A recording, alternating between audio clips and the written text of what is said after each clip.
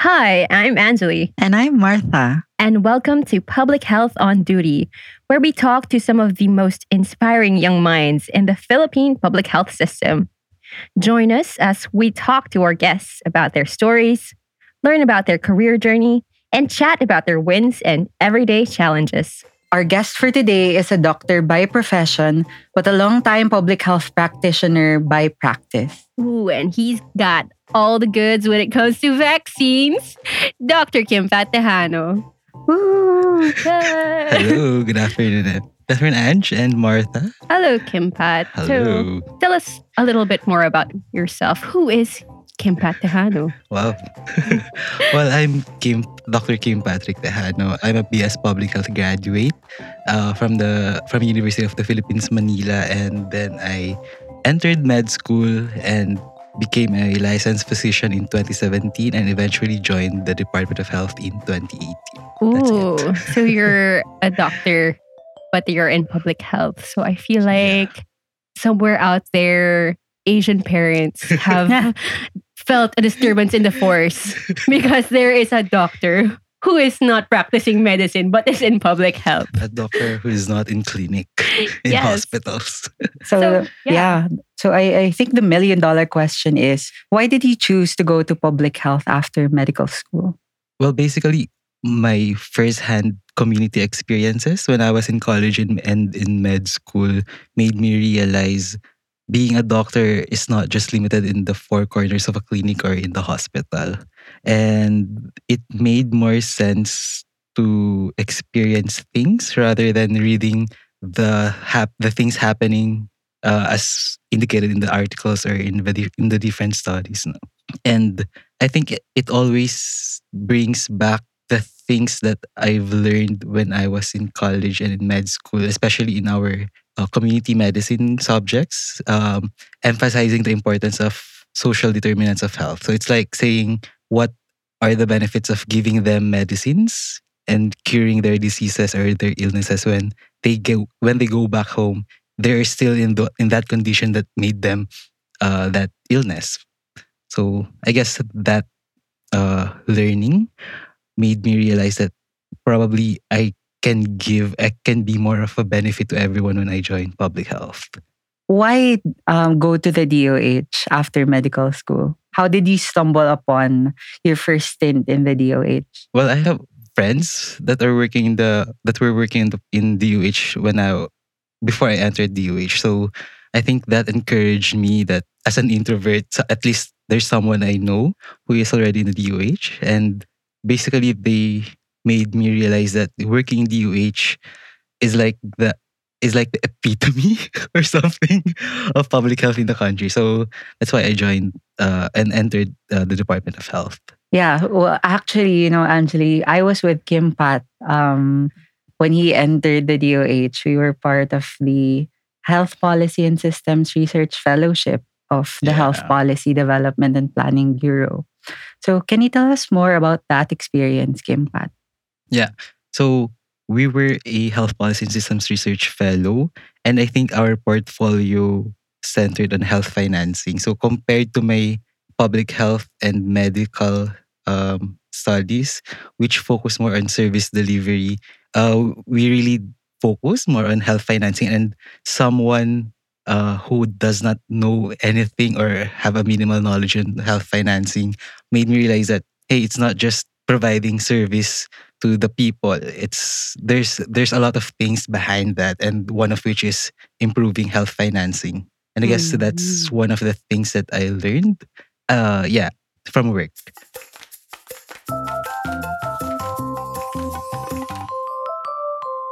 So, you told us about your experience during the fellowship program. Fast forward, or 2 years after, you got transferred to the public health services team. Mhm. And that was the time when COVID-19 was declared a pandemic and a lot of policies had to be released. So, how was that experience?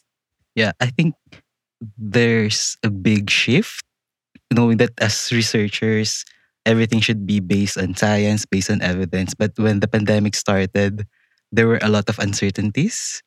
So crafting a policy that would benefit all Filipinos would be very much difficult because you have limited evidence to come up with those guidelines, with those policies. So there were a lot of uncertainties, and you know, when crafting a guidelines or a guidance for the Filipino to follow or for the various health facilities to follow, you would just pray and worry at the same time that hopefully what the available evidence at that time would really help in the management and in the prevention of the pandemic. And so far, all policies that we released really help in our response to COVID-19. Oh, that's cool. I remember, I think it was like February of 2020. We were still in talks with WHO on what to do. I think like the first policies really on COVID were based off of H1N1 H1N1 and the Right? SARS SARS-CoV-1. and the MERS-CoV. Yeah. So This, it was really just a lot of kapa. Parang, we did this before. It might work again. But we don't know for sure because of emerging science. But essentially, all of the world was like that, right? Yeah, that's true. even the World Health Organization were also In the uncertain. dark, yeah. Yeah. that's- Everyone's really in the dark during that time. The whole world. Yes. So, Kimpat, you were working with USEC Rosette when the COVID-19 pandemic was declared, Mhm. and a lot was required from your team during that time. How was the experience? What were the tasks that you were juggling, and how did you manage them? Yeah. Well, I think everyone has really hard times during pandemic, not just the department, but every one of us. So I think during the pandemic, working with the public health services team or the undersecretary and the spokesperson of the Department of Health was challenging yet fulfilling.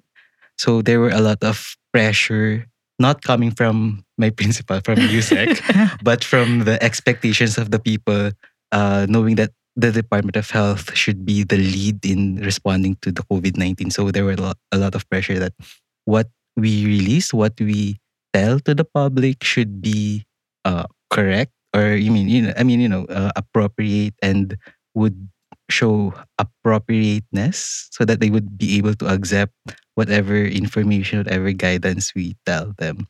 And at the same time, hearing positive notes from the way Yusek Rosette speaks, from Yeah. the positive comments saying that the information and the way she delivers, it's for me it's also fulfilling. So I guess that's how it felt like when I was still working with Yusek Rosette. This wasn't our first rodeo either, right? Because right before the COVID-19 pandemic, the Philippines had a resurgence of polio. And you were also involved in the response there. So, how would you compare the outbreak response then and managing the COVID-19 pandemic? Yeah. Like what I've said earlier, the COVID-19 has a lot of uncertainties. And comparing it to polio, which is already known for how many years, we have established preventive measures. We know how to manage polio confirmed cases, and it's not much easier. But relative to COVID-19, it's easier to control. I mean, to manage, since vaccines are readily available. There are already guidance from the different experts on how to manage when a case of a polio suddenly appeared. So I guess that's how it differs when it comes to responding to COVID. Yeah.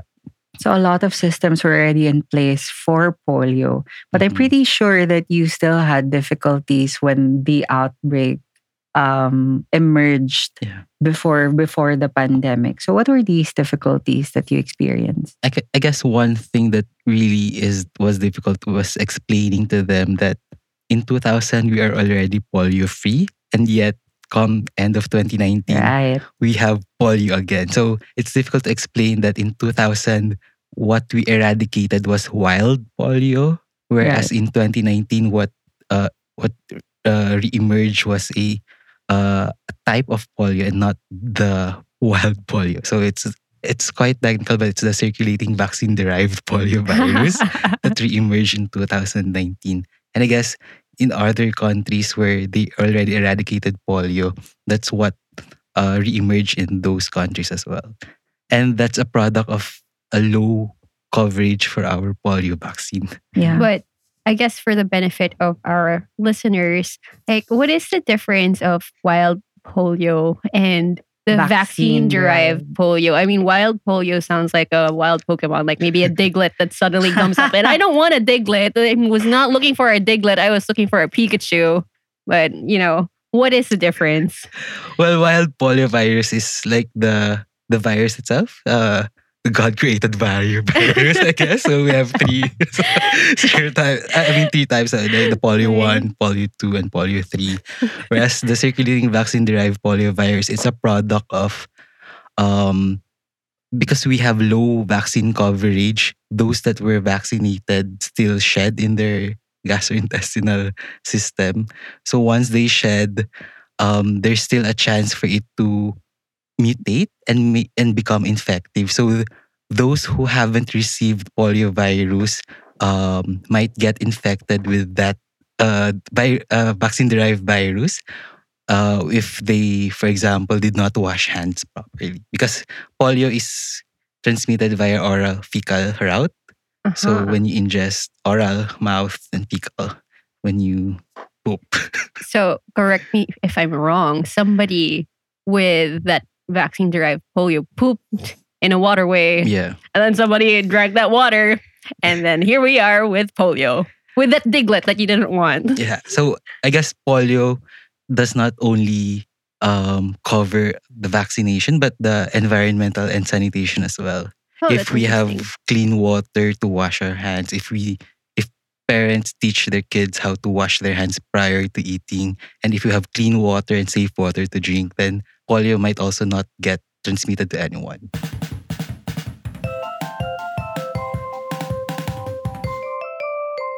So during this time also, a lot of our public health programs have been stalled, including the National Immunization Program. How did your team ensure that these services are unhampered? Well, as you said earlier, it's not just the NIP, but almost all our essential health services were hampered during the pandemic. And I think one difficulty, since immunization is one of the cornerstones of public health, is really ensuring that our local governments, as well as as the parents and the caregivers of the children, still ensure that they know that the routine vaccines are still accessible in the health centers. Yeah. So the message of routine vaccines are still available. I think that's one of the difficulties, especially that parents fear of going out of their house because of COVID-19. Yeah. So we have to release guidance that is adaptive to the pandemic situation. So, for example, we temporarily halted school-based immunization because Right. obviously face-to-face classes were not allowed during those years. Yeah. So we turned it into a community-based immunization. So health workers wearing PPEs, some of them Right. go house to house in order for the kids to have their vaccines. Yeah. Also, I think one difficulty we had was in 2021 where we also rolled out the COVID-19 vaccination because the Yeah. same set of health workers who used to provide the routine vaccines and other essential health services were also the ones doing the COVID-19 vaccination. So it's also difficult for us to tell them, aside from doing COVID-19, you should also do routine. I mean, Yeah. And we really owe a lot to the health yes, workers actually. exactly. They are the reasons why during the why we were able to, I guess, effectively responded to COVID-19 because of our healthcare workers in the ground. And not just the health workers really, also the parents. Mhm. That's true.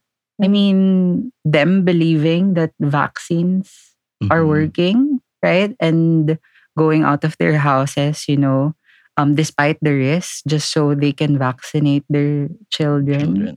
Yeah. And I think that's also one of the messages I wanted to put out to all caregivers and to all our mothers and fathers and parents over there. Uh, we're starting to see the increase in the coverage of the routine vaccines, but you know, the risk of getting vaccine preventable diseases is still there. So have your kids vaccinated on time Oh. so that the effectiveness would be optimal, since science says that during this age it is where the optimum effectiveness of vaccines get effectiveness of the vaccines contribute to the health of your kids. And since most of the LGUs right now are under alert level 1, Yeah. I think it's a good opportunity for parents to go to the health centers and get their children vaccinated. Yeah, and the vaccines are free, right? Yep, in the most of the routine or the basic vaccines are free in our health centers. And actually we're seeing much improvement comparing it to our data last year. So partial data shows that in the first quarter of this year, comparing it to the first quarter coverage of last year, it actually doubled. Wow. Oh. So the LGUs and the parents are already, I believe, starting to get out and have their kids vaccinated already. So I That's guess that's a great. good start. Oh. Okay. So with everything that you have experienced, do you feel like there are certain skills that are important for the public health field? Personally, I guess there are two skills that I think are very much important. So, unahin ko yung hard skill, which is you already mentioned.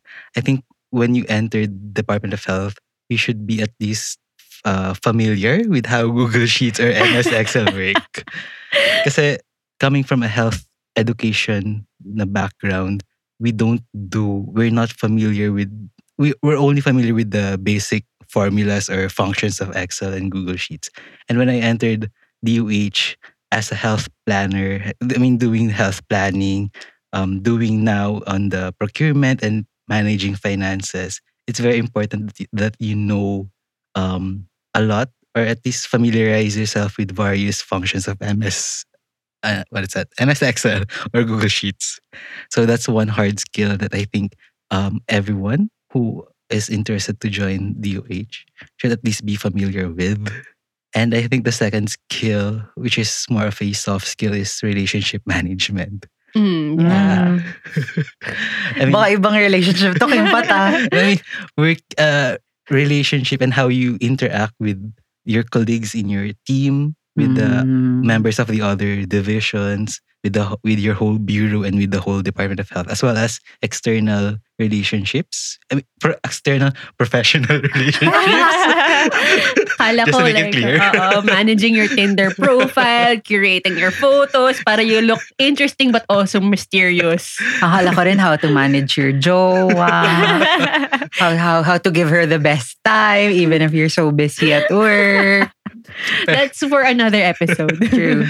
Pero yun, yeah, very important that you maintain good relationship with your colleagues and your external stakeholders.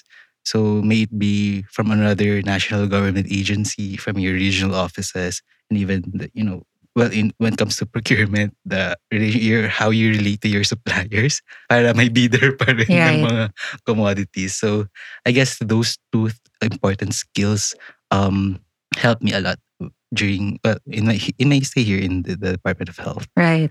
So as a public health professional now, and as a doctor also, why do you think public health and medical school graduates should join public health? Well, public health talks about population. So merely by that fact alone, I guess it makes you realize that there are a lot of things that should be done, that can be done. And I think taking care of the whole population is personally much more fulfilling for me, right, than taking care of individual patients.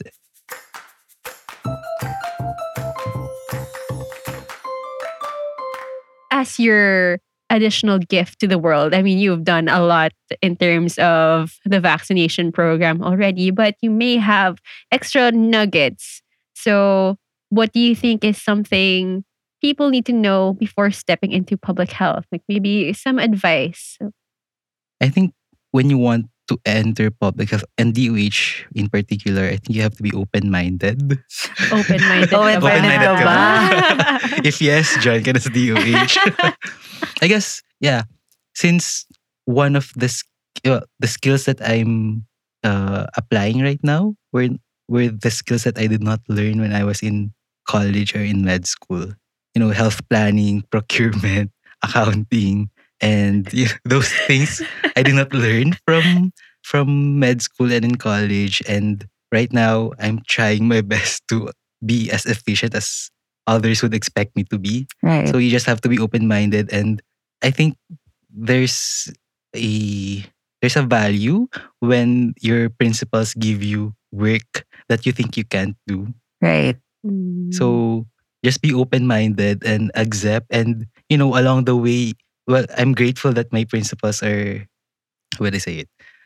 If Pinilit ka if I nila. say them, if I say to them that I might not be able to do this job, okay, sige, let's delegate to others. So they're flexible naman. So my principals are flexible when it comes to work. And they always have like a feedback. We always have like a feedback session that, Yeah. okay, how's your work? Are you still are you still doing good? Yeah. So what do you want me to delegate to others para mabawasan ka ng workload? So things like that. You just be open. with Right. And whatever always be opportunities. hungry to learn. Yeah. Right. That's one of the reasons why I accepted my current role now, because again, like service delivery, we've laid down almost all policies that everyone is asking for, Right. but then there are still problems. So when analyzing it, the root causes are beyond the policies and the things that I thought are the problems. So I accepted the role Right. that I'm doing right now because I wanted to also shift or to improve those aspects.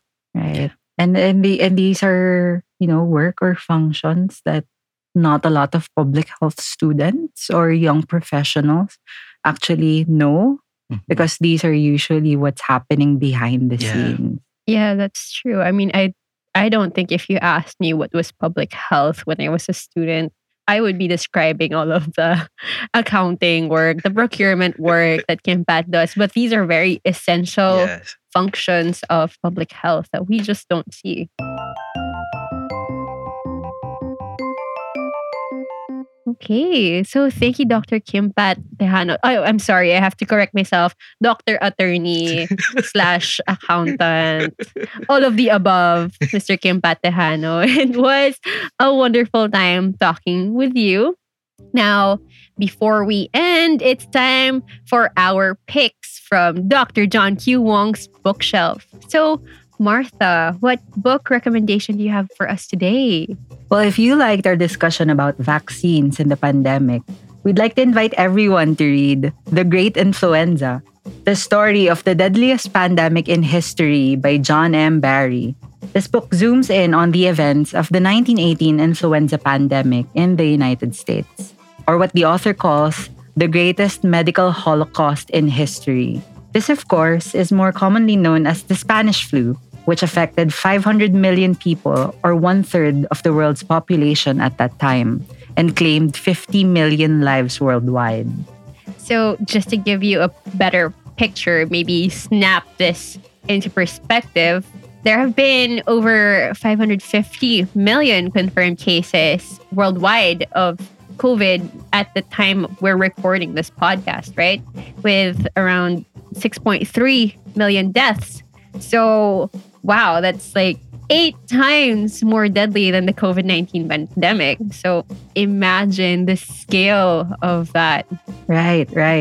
And Doc Wong also graciously gave us another book recommendation, which is Vaccinated, One Man's Quest to Defeat the World's Deadliest Diseases by Dr. Paul A. Offit. Ooh, I've heard this one. This book talks about Maurice Hilleman and the history of vaccine development. So this guy created helped create over 40 vaccines. That's a weird way to say 40. Sorry. So this guy helped create over 40 vaccines, including measles, mumps, rubella, hepatitis A, hepatitis B, meningitis, and pneumonia, paving the way for the modern age of vaccines. So, woof, that's a whole lot of work to be done in a lifetime. I mean, I would probably say more than Dr. Kimpat. But, think of the millions of lives this guy saved, huh? Yes, so everyone get your vaccines now. Parents, children, everyone. People like Maurice Hillerman worked hard to get that shot in your arm. Yes, and we definitely don't want another Spanish flu or something to happen in our lifetime again. So ain't nobody got time for that. And speaking of, that's all the time we have for today. Thanks for listening to this episode of Public Health on Duty. You can find us on Spotify, Apple Podcast, Google Podcast, YouTube, and anywhere you get your podcasts. Public Health on Duty is a joint production between Epimetrics Inc. and Big Baby Studios. Dr. John Q. Wong is our executive producer. Editing and hosting by Angeli Magdaraog and Martha De La Paz. Our producers are Abigail Tan and Antoinette Mendoza. Sound engineering and original theme music by PV Nicolas. You can find out more about Epimetrics at www.epimetrics.com.ph or at EpimetricsPH on Facebook and Instagram. This has been Martha. You can find me on Instagram at _callmemartha. And I'm Angeli. I am not on social media, but you can catch Martha and me on the next episode of Public Health on Duty.